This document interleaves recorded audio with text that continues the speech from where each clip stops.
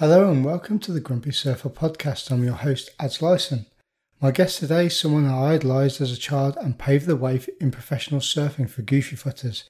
This person has won 2 ASP World titles, 3 Pipe Masters and the Triple Crown of Surfing. He is truly an inspirational and spiritual human being and an honour to talk to. Please enjoy a Grumpy Surfer conversation with Tom Carroll.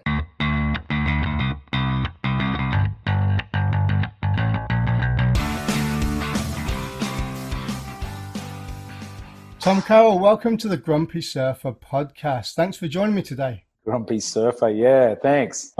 It's good to be here, Ads. Yeah, thanks, mate. So, Tom, how are you today? What have you done today, and who are you with? Okay, I'm good. Feel healthy. Everything's in place at the moment. I didn't actually surf today. I did a lot of running around, sort of organising materials and specific things so I can create a couple of foil boards because I'm shaping them for these guys and getting them made.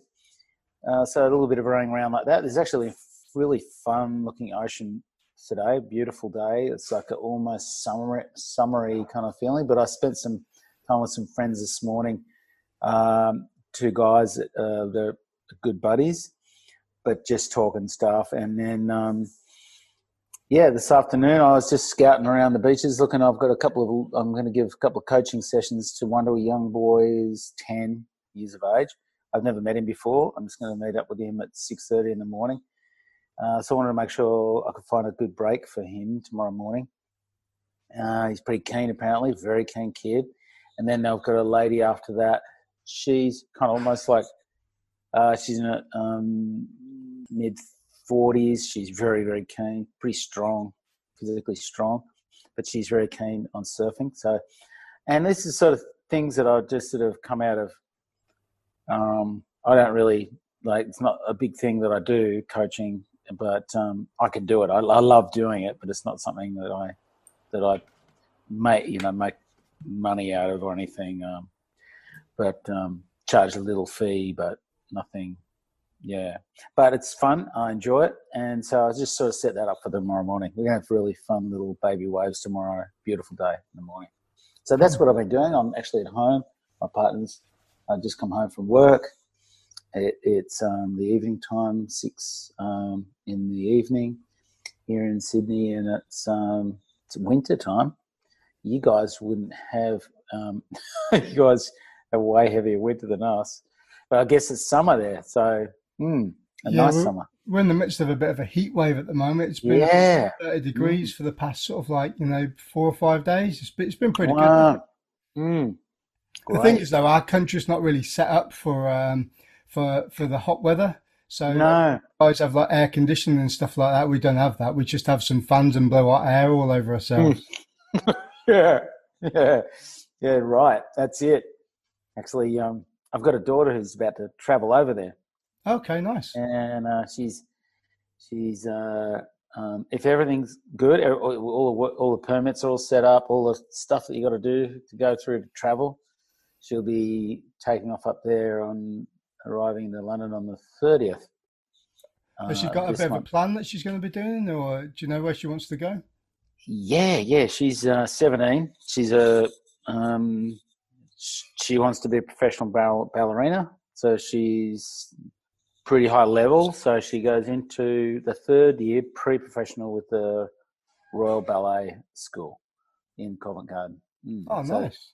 She'll be going in there. So yeah, so it's going to be tricky because I probably won't be able to just go and see her for a while. Maybe I won't see her physically for a while, and might be a year or so. So.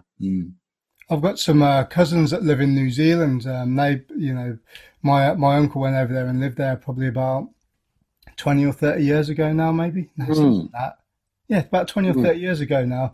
And his daughter Sam came over a couple of years ago, and she did the big travel thing, around seeing all the sites and stuff like that. A couple of months. I'd really love to come up and visit her in the UK and then go up I'd like to go up to Scotland around there. I've never been up that way. Yeah, some good waves up there sometimes too. Yeah. It's cold though. Proper cold. I don't mind Yeah. a bit of cold. I'm like, some of that's in my blood, I guess. I don't know. Yeah. So can you just explain a little bit about yourself, like how you got into surfing and, how you came to be one of like the most dominant people on the World Surf Tour for about 10 years, really? Wow, yeah. So, I don't know. I was just lucky, that, okay. I guess we lived just across the road from a beach called Bungan Beach. And there's quite a big walk down to Bungan Beach from where we lived. And I used to see this guy with a surfboard on his head with a towel because it's a long surfboard. It's probably 1967, 66, 67. When I noticed this guy carrying this surfboard, in the weekend, probably, I can't remember, but imagine. And he'd be walking up and down with this surfboard on his head. I go, wow, how's that thing, What's he doing? And then I remember seeing people like riding waves with it, I just love the ocean. We go down to the beach during the summer and I'll be with my brother and my sister, both older than me. And we had one like inflatable rubber, like what we call surfer plane, like a mat. That we'd share between the three of us, and I was always the last one at the mat, right? Particularly with my brother, the most competitive person in the world. So it was really tough getting a go on the mat, but finally I'd get a go on the mat just before we had to go home or something. And I didn't really remember how that all worked out, but I remember I've got a photo of us standing there, and I was definitely the one without the mat.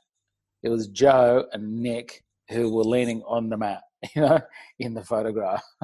So, and then there came a Christmas in 1968. Actually, it was, Christmas 1968. My mum was really sick. She had cancer pretty bad, and she'd been in and out of hospital all year. And we'd visited her a number of times, and it was a regular thing, She was dying of pancreatic cancer. And she came home for that Christmas, and there was rumours going on around the house that there was going to be a surfboard given out. I just thought, nah, Nick's going to get that, I just didn't think Nick's going to get that. He's going to get the center. He's like, yeah, I'm not going to get a surfboard. Anyway, the Christmas morning came. And there's, going to the bedroom, mum, dad are in bed there, and my sister Josephine gets something that I'm not even worried about because, we're blokes and she's a girl, right? And I'm like 7 years old, frothing. This is my cat, Chino, by the way. That's beautiful. He's 18 and a half years old, this guy. No. Anyway. Yeah, he's pretty cool. Still going strong, right? He's doing good, yeah. He's doing good.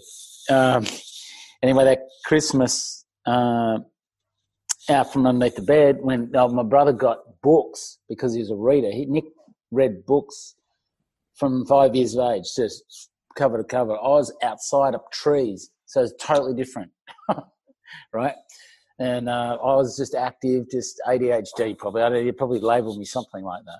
And so I out from underneath the bed, he got the books, and then I went, oh my God, I know there's a surfboard somewhere in this room.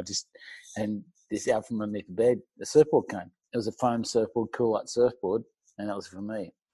That was it, man. I was like, oh my God. It was like a surfboard, It just blew my mind. It had like a green top on it, painted, and an exposed foam, kind of molded foam, styrofoam board with a green deck with a yellow racing stripe, and this kind of label on it says Cool Light surfboard, And so that was it. I just had to go. I was just hounding my dad to go surfing all those Christmas holidays. Just go, take me down, just hounded him.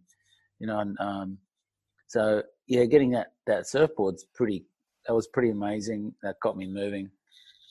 At that time, 1968, it took me, Mum passed away only a few months later, and we ended up moving house. My dad sold the house and went and moved closer down towards the beach in Newport Beach, into the sort of to the north of Bungan.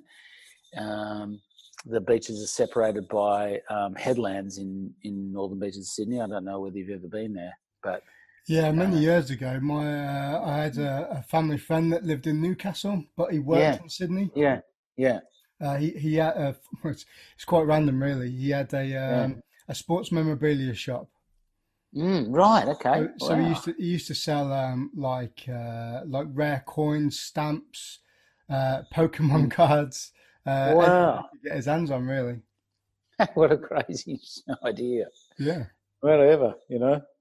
So what happened there was I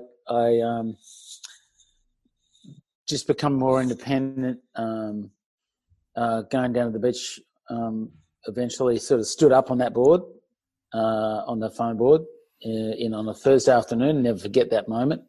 I actually stood up on the surfboard, and it felt like I was up for about a minute. But my dad was there on the sand watching me, and like he did, stood over kind of what we we're doing out in the water, and I came in. I go, oh wow, Dad, I stood up for about a minute. And he goes, no, Tom, you stood up for about a second. I'm going, oh. I remember the just dejected feeling, but it felt like a minute. It wasn't like it didn't matter really, because it just felt like a minute. So yeah, so there I was gone. I was we basically, my brother went off and sort of got more involved with tennis for a little bit. That Christmas holidays coming up that next year, and I just got myself heavily into surfing with a buddy. And I got more and more into surfing, and then I got a fiberglass surfboard. Even though my brother got a fiberglass surfboard first, I remember taking that board and he was playing tennis, and I got stuck into surfing. By the time Nick came back to surfing, he was like going, whoa, he can actually surf now. Like, what's going on here? So the competitive thing kind of popped a bit for him and me. But with all our buddies, just all learning how to surf. There's just a pack of boys down there at Newport Beach. We were just young kids. We could roam around there at that beach. It was pretty safe, in general terms. Where there was no parental guidance. My father was just by then deep in his work, sinking himself into his work, because that's how he was probably dealing with the loss, and all that sort of stuff, and that sense in the household that the mum was gone, and but I was just, and I think that's where I went to with surf, with the ocean was there, and the surfboard was there, and it kind of, and it takes, like you probably know, it takes a lot of time with surfing and the water to get to know it and understand it, and Yeah, really, it's very connect all skill the based, dots. isn't it? Very high skill based, yeah. Yeah, I mean, anything like football, rugby, or anything like that, you've got to put the time in the water or the hours in. I think Yeah, was it the 10,000 hour rule where, you got to do yeah. 10,000 hours before you become even Mm. competent or anywhere near sort of professional level, So if that's true, right? I don't know how many surfers have done actually 10,000 hours on a board. Um, that's kind of, I even from someone like Kelly Slater. I don't know.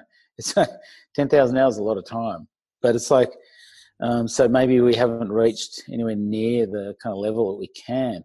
That's what sort of blows me out. That 10,000 hours. Anyway, digress.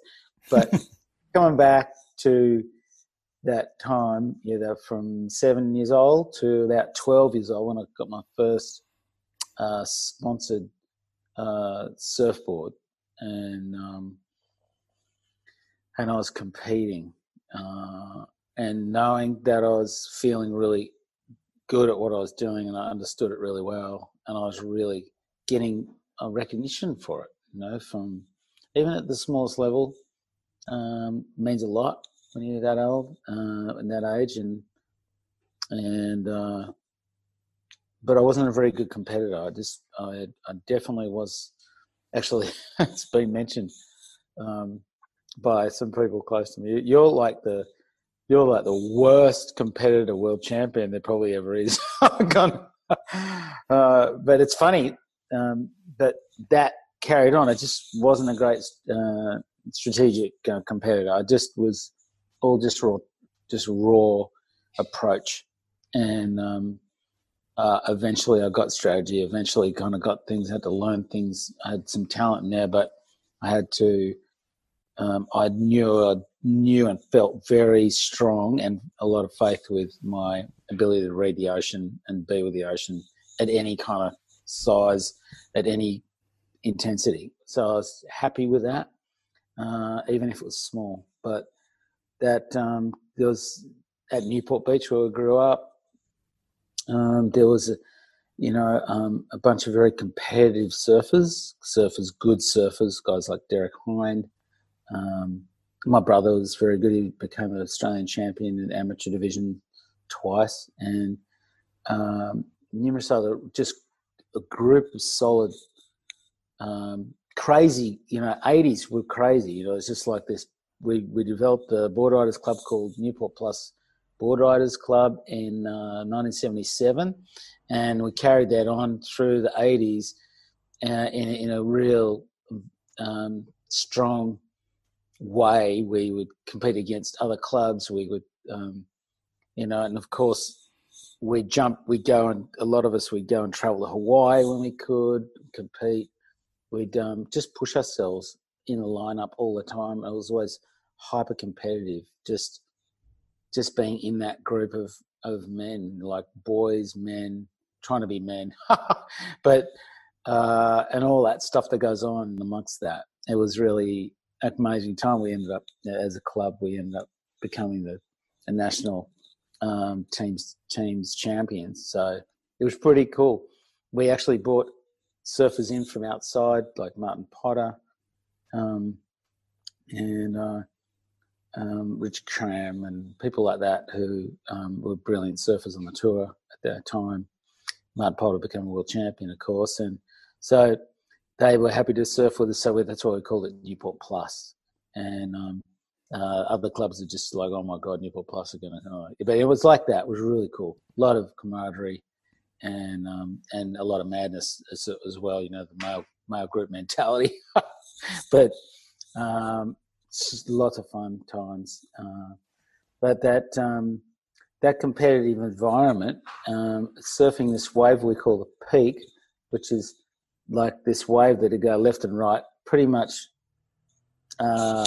goes into a sandbar on either side. It's a really basic wave that a lot of people will just go, oh my God, what are you surfing that wave for? But that was our wave, and we surfed it with a lot of passion and intensity.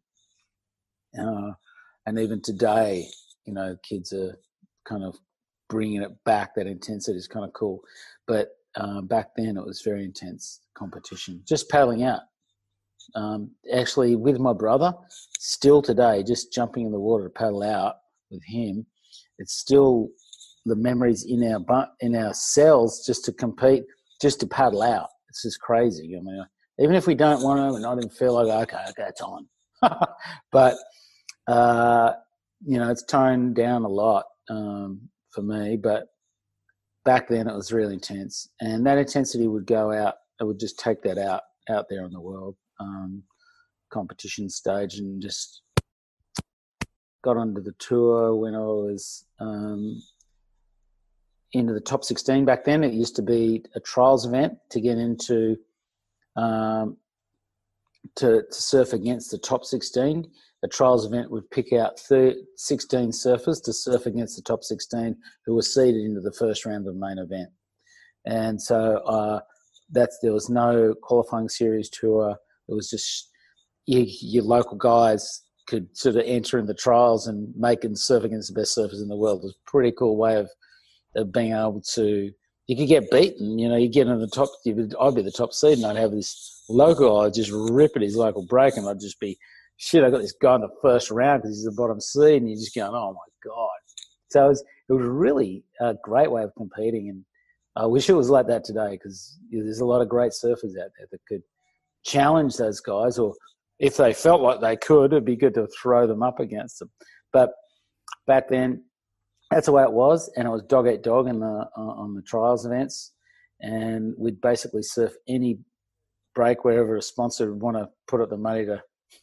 It would be some of the crappiest waves on the world. It would be nothing like the Dream Tour it is today. Well, at the moment in break with COVID, but Chopu, J-Bay, all the best breaks they possibly could get, they were getting on the tour. And that started in the 90s with G-Land when they started, Quicksilver started, sponsoring that event and getting the ASP back then to get moving. But prior to that, through my big years of competition, surfing against guys like Tom Curran, Michael Lupo, Gary Hilton, Martin Potter, Barton Lynch, Damien Hardman, Derek Ho, all these guys, Sonny Garcia, and even later down the track, Kelly Slater, when he came on, I just went, I haven't got the fire left. But those, those 80s, the 1980s and early 90s were really powerful. Yeah, a lot of activity, a lot of travel. How did you find so what I would call you sort of like the second generation of professional surfing? So your first generation would be like your Rabbits, your Sean Thompsons and all, and your MRs and them sort of guys. How did you find the transition from being a second generation sort of rookie coming up and surfing against them, and then you being the guy then that had sort of like your Rockies was sort of like to the mid to the end of your career, but then like your Kelly Slaters and all them, because they came in while you were already competing, weren't they? Yeah. So, my career, competitive, like full-time career, expanded only 14 years compared to someone like Kelly's, like, I don't know how many years he's been on. He's nearly 20 now, isn't it? 20-something years, more. So, yeah. So he's it's like 20, is it? 20, so it's 30, is it? It's almost 30 years. So he's spanned three generations, three strong generations of surfing, and still being able to hold his own a bit, So it's pretty cool. Like he's been able to do that and really commit.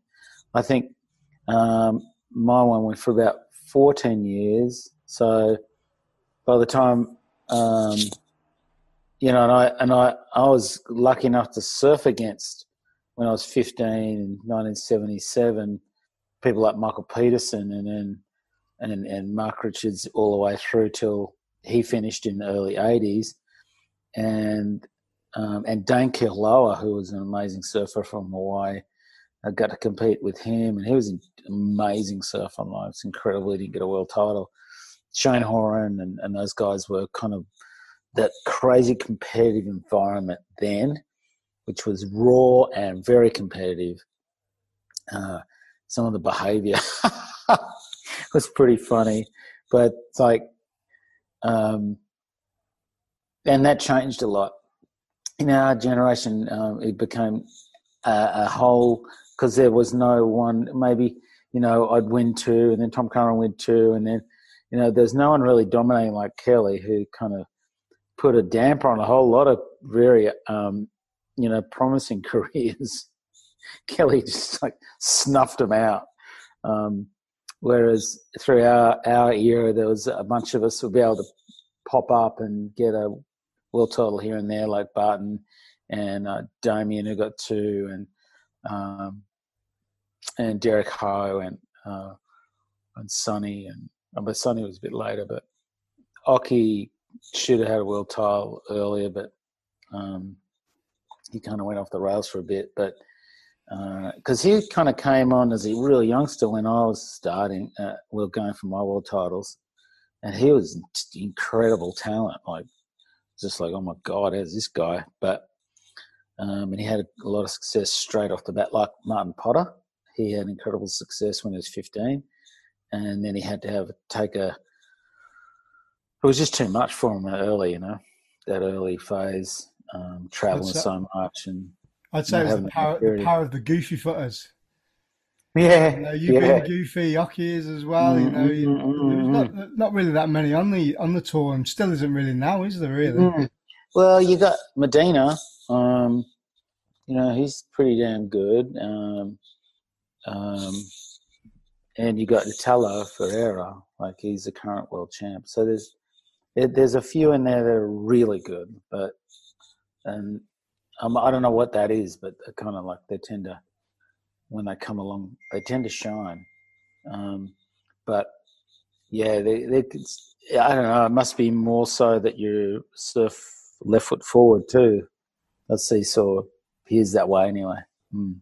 Yeah, it seems a lot of the breaks there, especially the ones that are on the CT at the moment, Mm. they're more sort of like regular footed dominant. Mm. So, you've Mm. got that little bit Mm. of power on your backhand, haven't you? So a lot of Mm. people Yeah, prefer backhand to forehand, don't they? Because you can drive more power. yeah, yeah. You can use the heel off the bottom, and you can really power into the heel, and yeah, use your hamstrings and butt. Which, if you got a really strong hamstring butt combination and twist, you can really blast up out of the tail on the backside, like Talo and both Talo and Gabe do, and even Owen Wright. He does some really nice stuff on the backside. Talk to me about your first experiences of Hawaii, because I've read your book TC, Yeah. and in there you're saying that you struggled in smaller waves, but you were able to perform really well in bigger Mm. waves. Uh, Mm. what were your experiences of going to Hawaii and surfing? In the season there. Well, when I first went there, I was 16, and I was really I was scared because I'd had so many stories, and I'd watched so many movies, and they were like big pipeline, like these great movies with Joe Lopez and Barry Canard Punit Sunset, and like all my heroes, surfing amazing looking waves. And I had all these stories from some of them, like some of my Cole Smith, who used to shape my boards, used to give me stories, and it just a rich stories. And then I would see the movies, and by the time I got there, it was real. I was like, oh my God, this is real.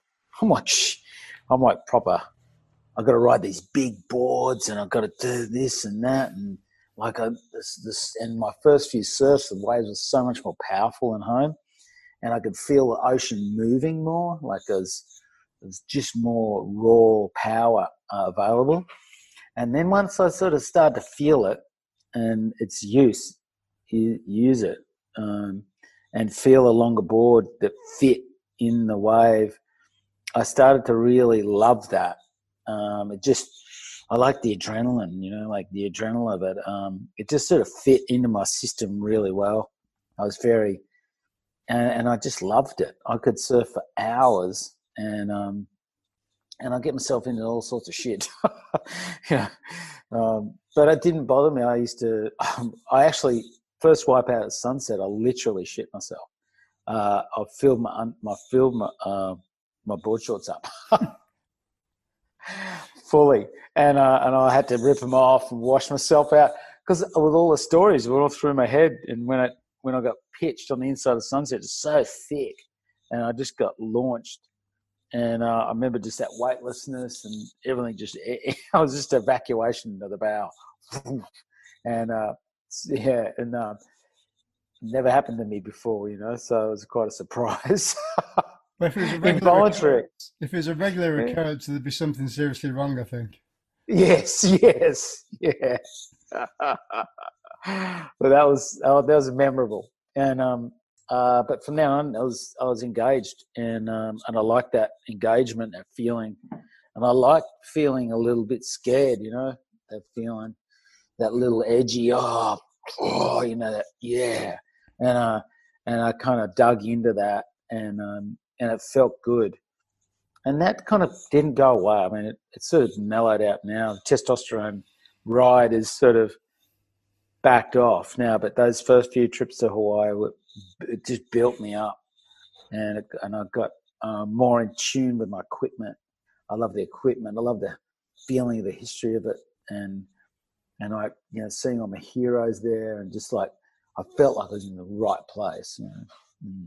Yeah, it must have been almost kind of like the Mecca, because, like I say, you when you probably went there when you were at 16, you were at the tail end of where you had like the pioneers being there. They must have still kind of been knocking around a little bit, but then surfing in the last 20 to 30 years has progressed so much. I mean, look, when you retired in what, 96 was it when you retired? No, 92 was it? 93 was my last year. 93 or 94. I think it was 94. So it's 94. So I retired, and yeah, I remember it was too much to have the two girls traveling. I had my two daughters going, and it was just too much. And I don't know how those guys do it, traveling with all their kids. Like Joel Parkinson did it for quite a long time. 3 kids. I think traveling with kids these days is a lot easier. I mean, I've got 2 kids of my own, and they're 8 and 3, and just the thought of sticking them on a plane for, I don't know, 10, 12 hours to go back to Bali or something like that, it would just break me to sit on the plane with them, so they're traveling around there. But I think the feasibility of doing that is a lot easier than what it was probably about 30 years ago, Yeah, it was tricky. Yeah, traveling with a baby and a 2-year-old. That was when we did it with Jenna and Mimi for together. It was too much when we decided, look, guys are going to stay at home. I tried to do the tour, but as you know, being a father, I don't know. I wasn't like I said. I wasn't like madly competitive 24/7 guy, whereas other competitors were. And so when I had kids, it was just didn't make sense to be competing, to me.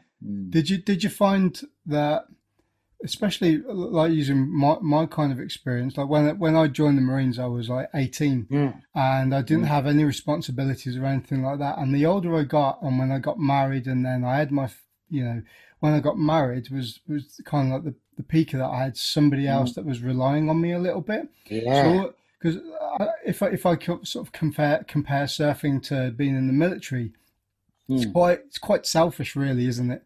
Because absolutely. It's all about you getting what you want out of it. Yeah, and you kind of have to be, because you got to focus on what you're doing. You got to really concentrate, and if you're improving areas, and you got to spend time at concentrating. I've got to improve this area.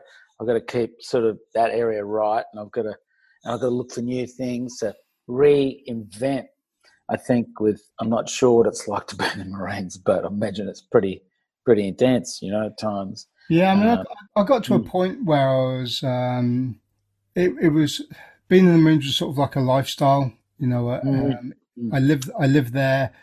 Yeah. All my friends and the people that were in like my section, my troop were there, always around you all the time. Got married and then moved out, and we got a house. I mean, it was the tail end of like the Afghan era, sort of like 2010, 2011. Anyway, Right. I got to kind of a point in my head where I was like, do you know what? I've done this for long enough now. Yeah. And I kind of refocused, and my focus on what was important to me changed.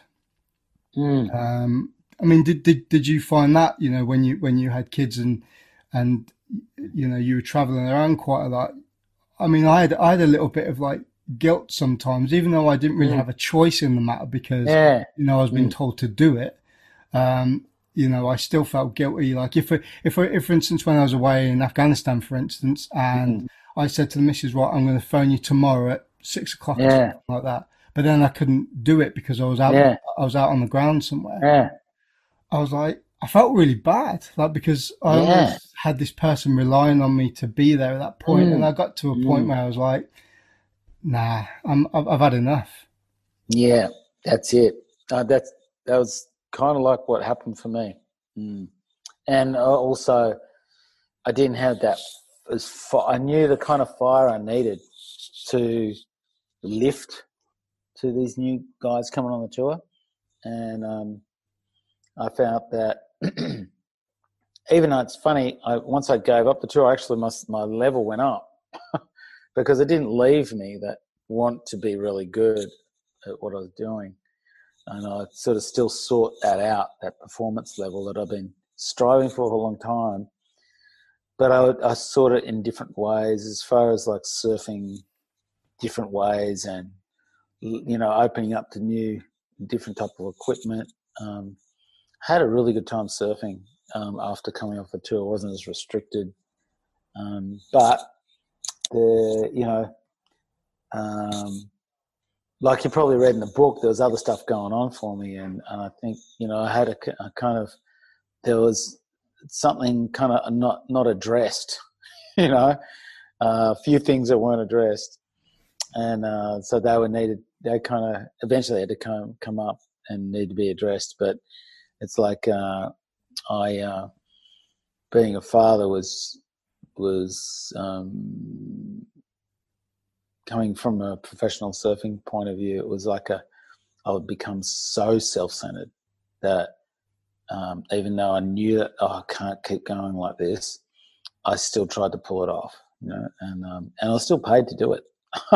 So the same thing was going on. I was still paid, and so I kept that moving. But I don't think it was.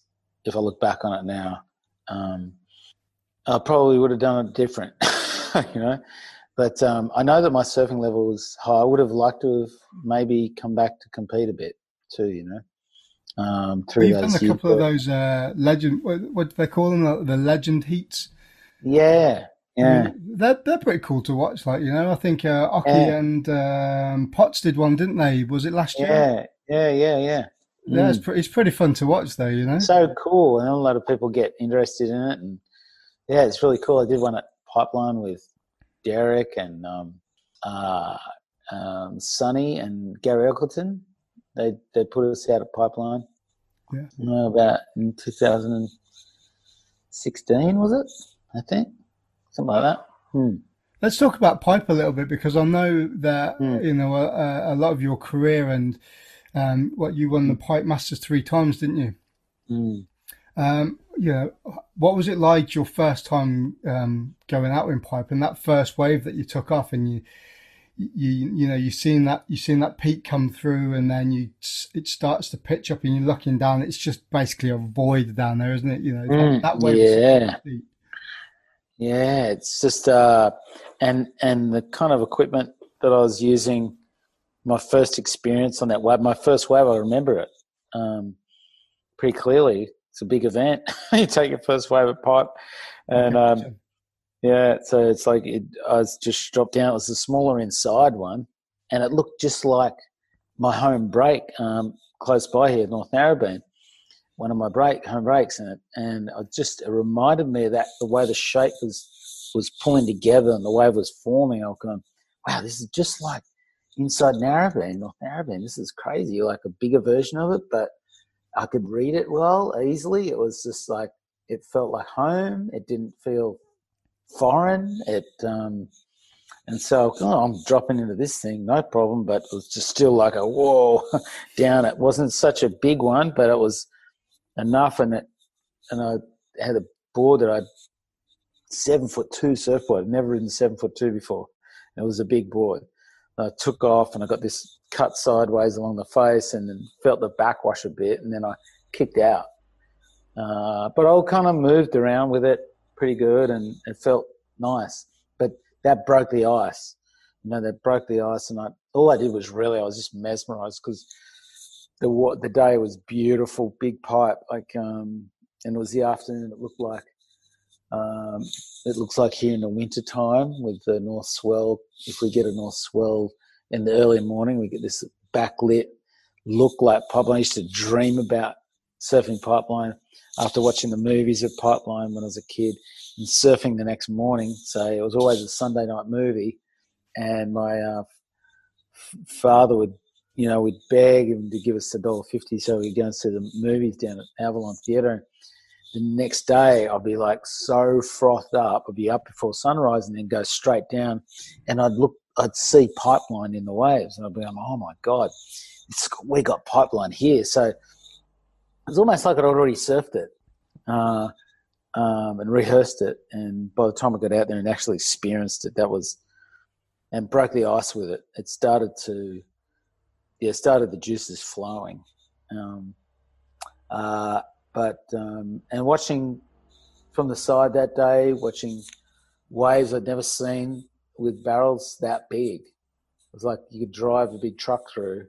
I was like, wow, watching Lopez surf it, Sean Thompson, Rory Russell, and other surfers like Jackie Dunn, these great surfers of Pipeline back in the day were right in front of me, and I was just gobsmacked. Yeah, it must be quite inspiring as well, but also give you the motivation to get better and better and better when the surf bigger and bigger and bigger as well, right? Yeah. You just got. I mean, it was all just there, laid out, just to sort of go for and take it. Put all my heart and soul into. And there's just like you said, the surfing mecca was right there, Hawaii. It was like the best shapers, the attention to detail, and equipment, and all this kind of just this beautiful, rich energy that was driving towards being really good at what you're doing. That's what I was getting. That was the information that I was bringing in. Have you got like a specific memory? What would be like your thing? If the one thing that you could remember from being on the North Shore in Hawaii, what would that memory be? Wow, there's so many. It was basically my second home. When I talk about spending time and knowing a place back to front, it's like this stretch of the northern beaches of Sydney and that stretch of the North Shore of Oahu, and the most memorable moment. There's some pretty, just like in the 1991 Pipeline Masters, winning that was pretty amazing feeling. My first win on the tour, though, was at Sunset Beach, and I won against Mark Richards and Glenn Rawlings, and I can't remember. The fourth was a four-man final, and it was 1982. It was the last event of the year, and Mark Richards, that was his last world title win, and I was coming in behind him, and I beat him at Sunset on the backside. So that kind of stamped my kind of, okay, here I come kind of feeling. I'd already got a second in an event. Tom Curran won an event before me. That was at Japan before that Hawaiian leg. So I was cooked after that. I got second to him. I said, that's just a bitch. I just needed to win. And I just didn't want to get second. And like I was talking about before, I don't think I was really competitive, but I could get ticked off into a very competitive mode, but it wasn't all-encompassing. Did you have we'll talk a little bit like mindset and how you psyched yourself up, because sports performance these days is quite a big thing, isn't it? Getting sports psychologists in, and I know a lot of the pros do it as well. They give themselves a focal point so they can win their heat or get to a certain point. Was there any sort of mindset that you went into a heat, especially in like bigger waves as well? Because I could imagine, regardless of what people say, it's got to be scary sometimes, especially second reef pipe coming in as well. When it's super big, you got to have you got to have your head on your shoulders properly and amp yourself up for it. Proper, yeah. And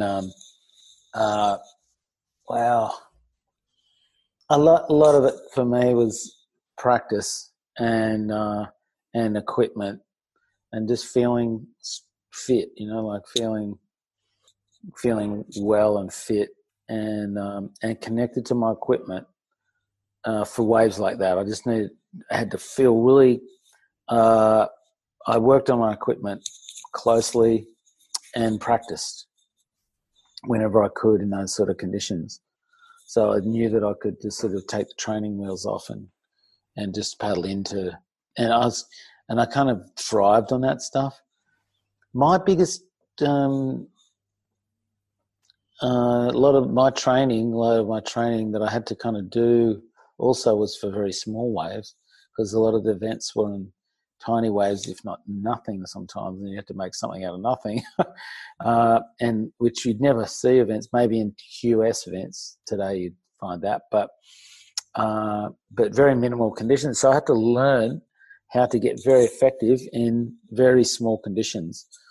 And I had to get myself quick, and I did a lot of training, physical training, and to get myself in good shape to deal with that. And especially the guys coming up like Tom Curran and Marco Galuppo and those guys who were really swift in those sort of conditions at the time. So I had to, the bigger conditions that we're faced with on the tour, it was more or less something I'd thrive on to go out. So it wasn't so much a try. I could see the other competitors, so like some of them like freaking out a bit. I'm going, okay, I feel all right with this, So there was something I was all right with that, but with the little ones, I was the smaller waves or the medium. I had to really work on that and to get my form correct. So I did a lot of training for that, and I put myself in for a couple of months of training, and set a disciplined amount of hours each day and put that into the mix before competing on the last leg of the tour in 1984, where I eventually won the world title. That actually helped me get the title. Yeah. I spoke to Andy Cotton, who's one of Britain's big wave surfers, Yeah. the other day, and he was saying that I asked him a similar question about, how did you get into big wave surfing? And he said that he always felt comfortable. He never, there was never a point where he went out and he was like scared or, I did I had a lecture by a guy that did some, heard of NLP before, No. neuro-linguistic practitioners. Okay, I've heard of that. Yeah, now, yeah, I know I've heard. Yeah, so one of the things that they were comparing it to jiu-jitsu, so I do Brazilian jiu-jitsu, and they were saying that before you go into a competition, when you feel scared, well, the same feeling that you have when you're scared is when you're excited as well. So are you excited or are you scared to do it? It's the same feeling. Yes, yeah, you got it. And that kind of like, it's like two different fears, if you want. I used to think that there's the fear that you've got to listen to both of them, but there's the one that absolutely is you just don't do it, right? Okay, you've got a broken leg or the femur's snapped, and you can't walk, and the thing is you don't want to walk. The fear is you don't want to even lean on that leg, right? So that's fear. That's like that's ultimate. That you ain't gonna walk. No one's gonna make me walk. I'm gonna be lying down in pain. So until I get fucking fixed up here, and but there's also the fear where, like we just talked about, is the one that engages us, engages that the links into that adrenaline and excitement, and kind of gets us in over the edge a bit. Break the ice with whatever looks scary but thick and somewhat imposing, sometimes overwhelming environment, but then you can go get in there and work it out in the situation, and you kind of start to link in kind of the energy, like I think Andrew Cotty was probably alluding to, kind of like, it's kind of, that's, I want to get out there and do it. Kind of want to break the ice with that right now. Don't sort of waste any more time. get your stuff together and get out there and, watch what's going on, of course, take good care. But it actually adds to the whole environment of surviving it, but kind of adds to it, like adds to that sort of adrenaline kind of link or the jigsaw puzzle sort of clinking in. Yeah, I'm here. Yeah, let's get the biggest way we can, or let's get a heavier situation. Let's get further behind. Let's get, and sort of dig into this. Yeah, I think there's a couple of types of people in this world. There are some people that they come up against a little bit of an obstruction, or they get that fear, and they're quite easy to go, do you know what? No, I'm not going to do that. Or you've got other people like yourself. I feel like I'm the same way. I'm like, or if I get told that I can't do something, I'm going to go, fuck you. I'm going to go and do it, man. Yeah, it's got a bit of that in me. Just give me. You want me to do something? Tell me I can't do it. But and that's something that's kind of built in. I know that the guy that I learned how to surf with, his name was Alan French, when we were, 10, 11, 12.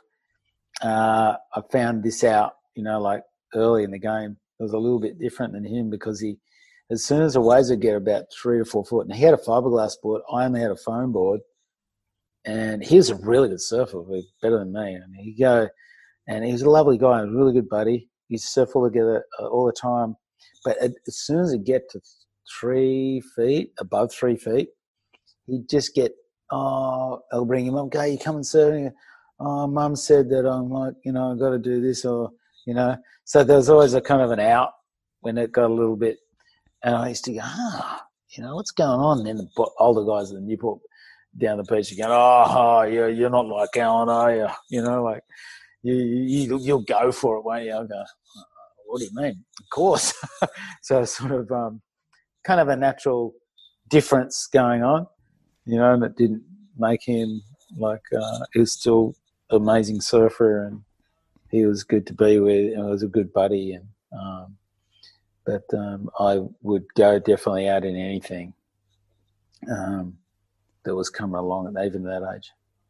I think, do you think that's because a lot of the breaks, I mean, it's different here in the UK because we're very, very weather dependent on here, and we have the Atlantic Ocean, is not as big as the Pacific, what you get, you've got massive oceans that draw that swelling, right? Do you think that's because, you thrived a lot more in bigger waves is because you had that more consistency of, your 4 to 6 foot solid waves coming through all the time, whereas like here, we'd probably get that like maybe once a year if we're lucky. Like, yeah.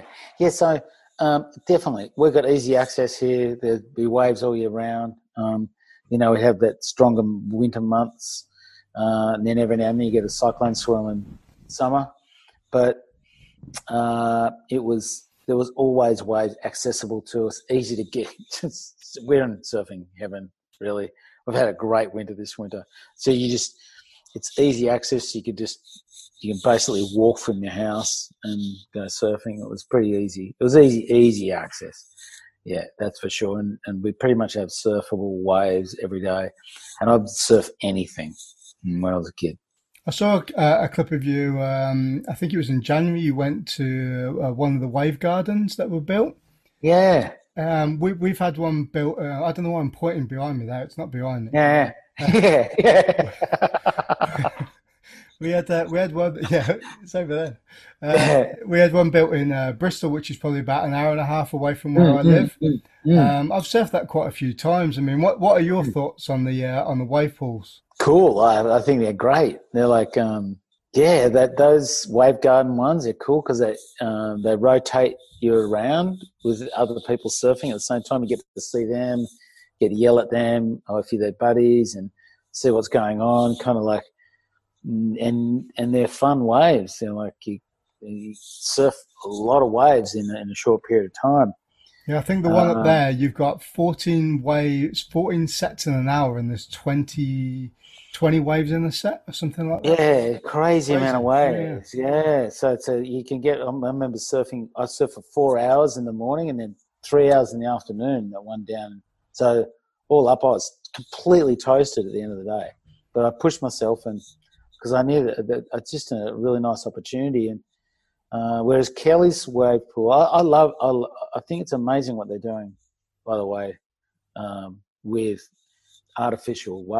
They're not really artificial waves; they're actually waves that are man-made, but I wouldn't call them artificial because they're actually real. And but there's definitely a power source there that's just in this little spot. It's quite defined. You can't sort of go out the parameters. Whereas in the ocean, you can get a break where you can go out of the parameters of the swave and join another part of the parameter of the ocean. So you get this sort of bit more limitless. But as the ocean is so powerful, but yeah, Kelly's wave pool is amazing to surf. It's like there's not as much engagement with the other surfers. Okay, yeah, because you got this one thing goes down the end of the pool and then comes back and then goes down and like that.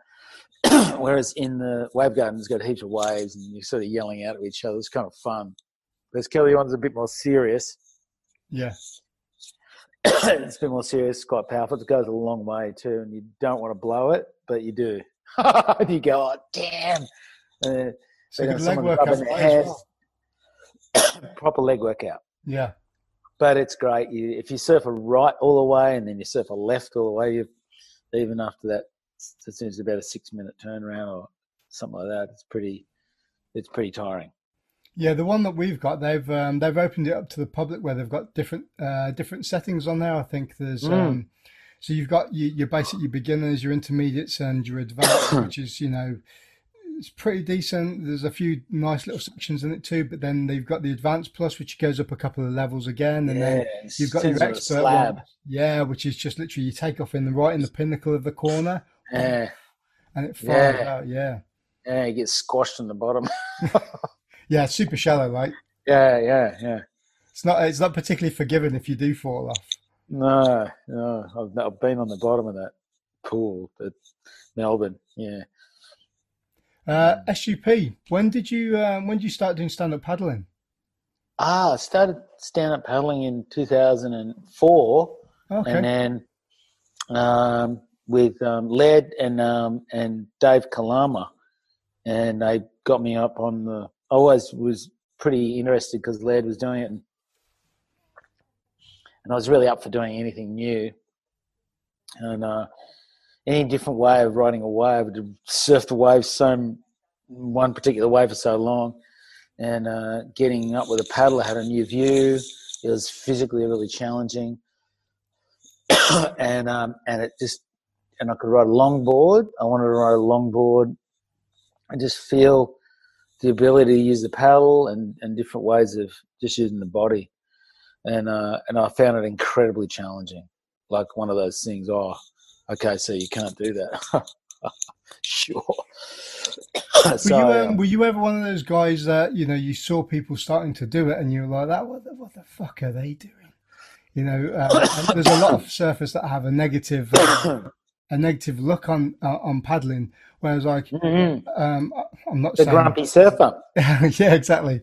but I like to I've got boards all the way from like a little 5-6 fish all the way up to I've got a 9-8 paddleboard that I surf in anything between sort of like 2 to 3 foot. If it gets bigger than that, I'll go back to riding my boards again.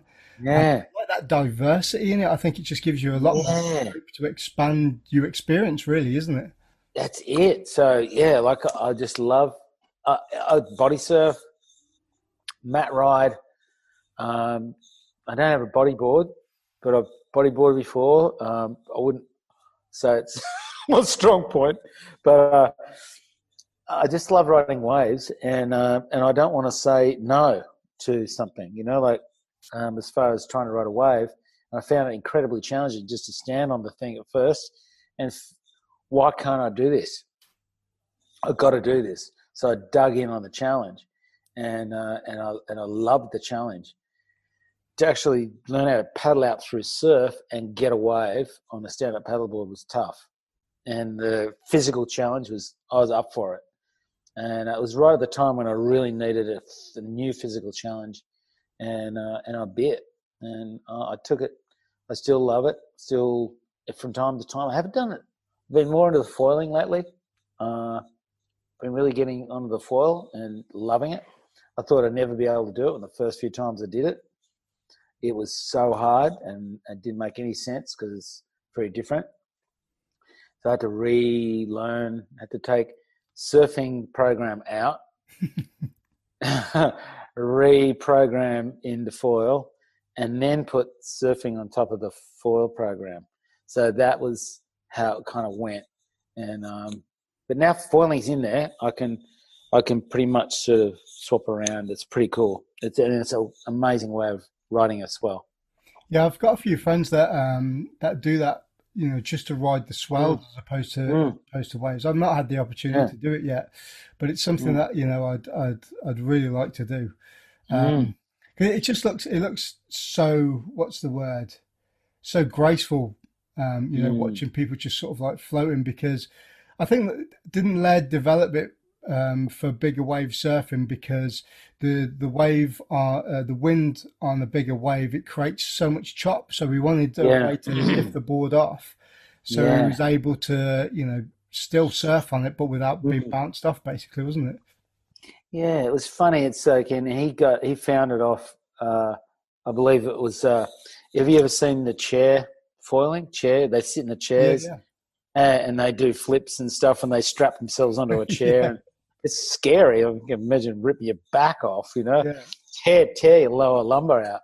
But they would like doing flips and doing weird stuff, and they got the little alloy sort of blades, and that's what he stuck on those boards, and he put his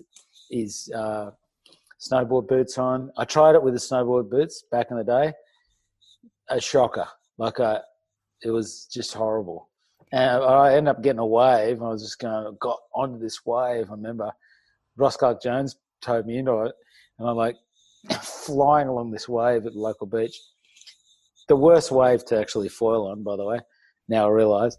But I ended up feeling it, going, oh my God, I'm up, I'm going. But I just went kaboom, and I was stuck underneath this set, and I had these boots stuck in it was just a bitch. Do you not rip your feet off? Because you can't, there was no cleats in there, was there, to get I was just stuck in this sandbar, and he couldn't get me on the stone to get the snowboard boots off, and I just got the thing off. It was just a painful experience, but it kind of turned me off the whole idea until a couple of years ago when I saw Kyle Lenny do his thing and bounce around and get another wave behind the wave, and started doing that. I'm going, oh my God, that looks amazing. Yeah, that guy's just another level. I think he's in the realms for himself, isn't he? Totally, yeah. He's one of those guys, Kai's a product of Maui culture, surfing culture, classic pinnacle of just using every element there is, particularly wind, and any kind of surfing craft, anything to ride anything. So they're not bound to, I love the Grumpy Surfer because, it gets me because I see so many grumpy old guys out there, and they're on their specific kind of equipment, and they're, oh mate, what are you riding that for? They're all stuck in this, and they're giving you stink eye, and you go, they're just surfing, and I get that. See, is this a pattern that happens to old guys? Do they just get grumpy? And I just noticed it was, it's not particularly for any one culture, but it seemed to be worldwide. Is sort of, do you just get like an older guy, become older and grumpy as a part of getting older? And saw them get narrower in their approach, and I've just gone, I'm going to try and not go that way. So when I was looking at the Maori culture and got introduced to, I known Laird since he was young, and then got acquainted with and became really good friends with Dave Kalama, who started the Strap crew at towing it in Jaws, and ended up doing some sessions with those guys at Jaws, and and saw what they did. They did everything, and they all come from kind of windsurfing backgrounds too, so they understood wind. And Kai really is like, he's benefited from all that energy and just being a highly talented athlete, just put in that zone. He's like, now he's just going next level. Like, so cool to see, and I love that energy. Like, it's the best. When they released that clip, I think it was it might be before lockdown, before this COVID thing kicked in, and he was in Towed into Nazaré, and he did that backflip. Yeah. Who does that? He's playing with it, just like playing with Nazaré. Like, he's got that much confidence. He's got so into his equipment. He knows his equipment. I know that feeling is such a good feeling. It's just a feeling of that confidence. You can just ready to play. Let's play. I can do that. I can do this. Yay. There's no boundaries. You're just living in that boundless space. And it's kind of cool because we get to go along for the ride because oh, yeah, go, Kai. Yeah. How did you, because you did a bit of towing surfing with Ross Clark-Jones, didn't you? Yeah. How did you find that? Because you did a program as well called, was it Storm Surfers? Storm Surfers, yeah. Yeah, that was really cool when we did that. We did that for about 7 years, and we did quite a few shows, and then we did a movie at the end of it, which was in 3D. So that kind of band of all of us, the production and all that sort of stuff, we stuck it out. We did that good solid 7 years of that stuff, and it was hectic, being towing around with Ross. We've known each other for a long time, and we're really good buddies. And Ross is a maniac, he's proper. He's just go, just go no matter what. And so we were trying to find a kind of some waves that no one had ever ridden. Try to find the biggest unridden sort of spots or places that were just, it didn't matter what they kind of were like, just that they were different. And that was kind of where we started off. We started off the first show, we found a wave down in South Africa off the Cape, southwestern Cape, called the Southwest Reef. And we tried to try to tow that way. That got a little hectic. Pretty crazy place down there, like for sharks and seals, and it was pretty scary. Like the surf came up so fast that one day that we got to do it. We only had 1 day permit by this is our first show that we did, and we only had 1 day permit, and we spent 6 weeks there trying to get the right day. It was very, very tough. We learned a lot of lessons, the whole crew, and we came back with a show, but it was intense. We sort of had another one in Japan that was amazing. We got a massive swell, a huge super typhoon swell, and we surfed off the southernmost point of Honshu Island, Wakayama Prefecture, and we surfed this crazy reef that not even the local big wave rider guys had ever seen. And so we didn't know what we were doing. They didn't know what they were doing. They didn't even know what they'd seen it. So it was pretty sketchy. And the Japanese don't really have jet skis, so available to do that sort of stuff, and they close all the ports down. And there was all this sort of, getting the permission to get out there was tricky, but that was an amazing show. But those sort of shows that we started doing, some of the waves we surfed was just extraordinary.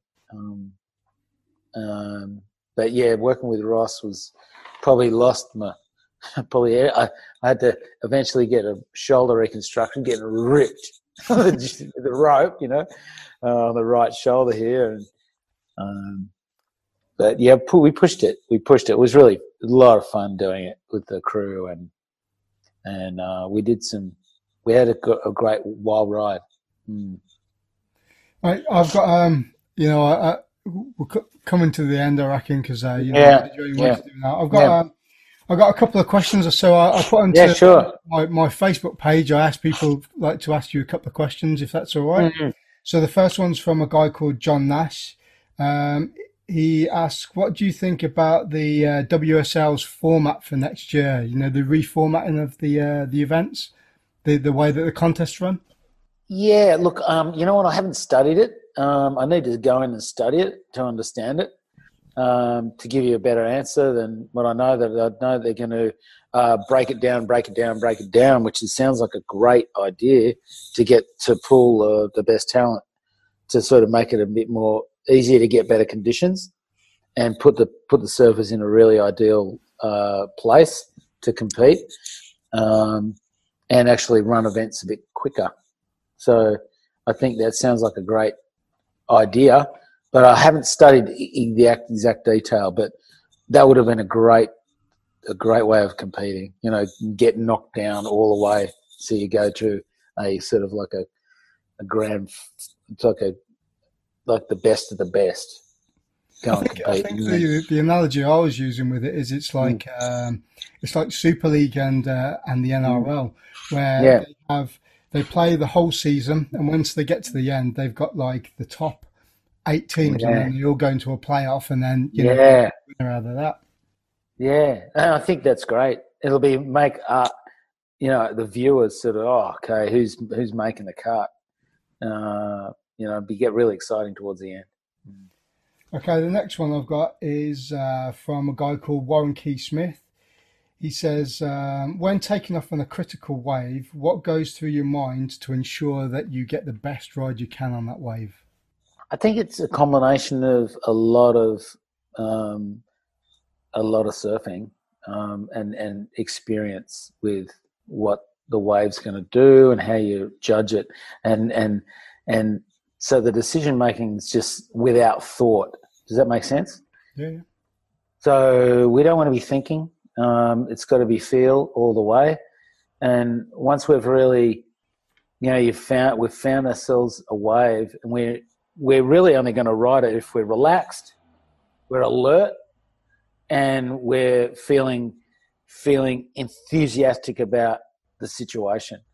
Whereas, if we're really apprehensive, if we're stiff or rigid, if we're not sure what we're doing because we're inexperienced, so it's about sort of getting as much experience as you can in all different types of conditions. So when you finally find that you will know it when you get it. You'll feel that all that experience coming to that particular moment. That kind of lump of water is sacred too. That you get to know, that you feel really nice with, and that can be at all these different levels as you rise to those, more, experience levels of surfing. You have these moments through that pathway where that wave was really good, and you tend to want to go back to those sort of waves that really spoke to you and gave you that feeling. But I can't say that there's a thought process for me, other than the feeling, getting the feeling for it, going through the experience over and over to seek that particular kind of wave that I know I just love, the feeling of being on. And so, yeah, that's a tricky one. I couldn't say like a breakdown, one of those ones that break things down in increments and say, oh, this is what I do to get to there.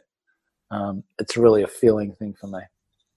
Cool. Yeah, I like that. It's good. Thanks. Okay, so the last one from the Facebook questions then, from Matt Goff. Who on the current WSL roster would you like to compete against if you were back in your competing days? Oh, wow. Probably Italo. you know, Italo, I would love to compete against Italo, and lift my game, and, because I love the way he lifts his game. Him and Gabe. I love to compete against Gabe. Like it stay Both strong of those with the boats. goofies, Tom. Stay strong with I the guess goofies. I guess I'm there with that. I still like to compete against Kelly. That'd be good because he's such a mind, and he's such a great competitor. I'd love to beat him, But there's some such good surfers, huh? That John. I don't know. John's incredible. Like he's just incredible. He'd probably get himself a world title again. If he really wants it, he could just go and start racking them up. But I'm more impressed. I'm more driven to compete against Italo or Gabe. Yeah. Nice. Okay, we'll finish on the quick fire round. 5 questions. So the first one is, if you could surf a board, which fin setup would you surf for the rest of your life? So single fin, twin fin, thruster, quad, or bonza?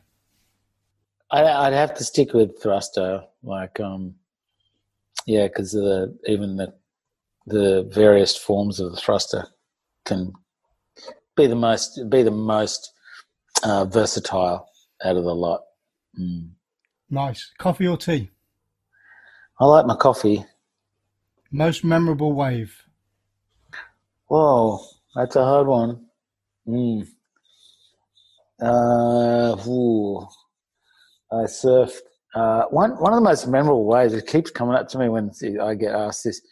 I was surfing out of Phantom Reef in the North Shore of Hawaii, and it was just me and Ross Clark Jones. I was on his 9-foot board that he uses at Waimea Bay, and it was a big day. It was about 15 feet, 18 feet, maybe not quite 20 feet, but it was sheet glass.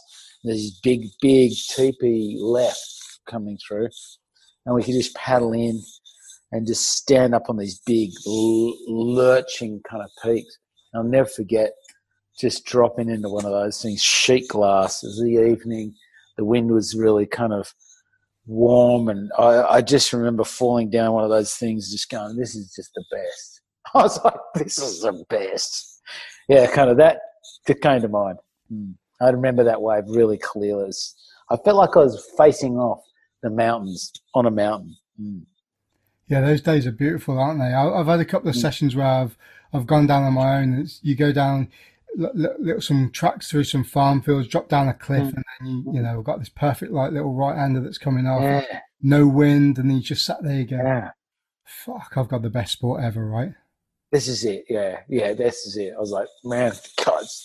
I was standing at the top of this wave before having to drop in. I was just like, this is it. I like, with arms out, I go, and Ross goes screaming, yeah. Yeah. Legend. It was great. Surfing on your own or with friends? I love surfing with friends. I love surfing with friends. Last surf you had, where was it and what were the conditions? Oh, gosh. Last surf I had was at South Narrabeen, which is pretty strong waves. I was riding a 6'6" and was barreling. Got one barrel, like I got spat out really strong. So that was cool. That was an amazing surf. I didn't surf today, but that was yesterday. Yeah, was it yesterday? Hang on. I'm just trying to think because I had a couple of full days. Yesterday. It was great. I didn't surf. I haven't surfed for probably about a week now, and that was at the wave up in Bristol. Well, yeah, classic. Wow. Tom Carroll, thanks for your time, mate. You're an absolute legend, and I appreciate your time for talking to me. So, thank you very much. It's a pleasure, Ads. Yeah. Good luck with it, huh? Yeah, thanks, mate. Thanks for coming on the Grumpy Surfer podcast. Yeah. Don't be a grumpy surfer, though. Don't be a grumpy surfer. Yeah, kind of move away from being the old grumpy guy. Maybe. I don't know. You can be grumpy if you want. Sarcasm is your friend. Okay, all right. That's it, mate. Beautiful. Cheers, thanks. Thanks, mate. And that's it. If you enjoyed the podcast, please like, share and subscribe on your podcast provider. Thanks for listening.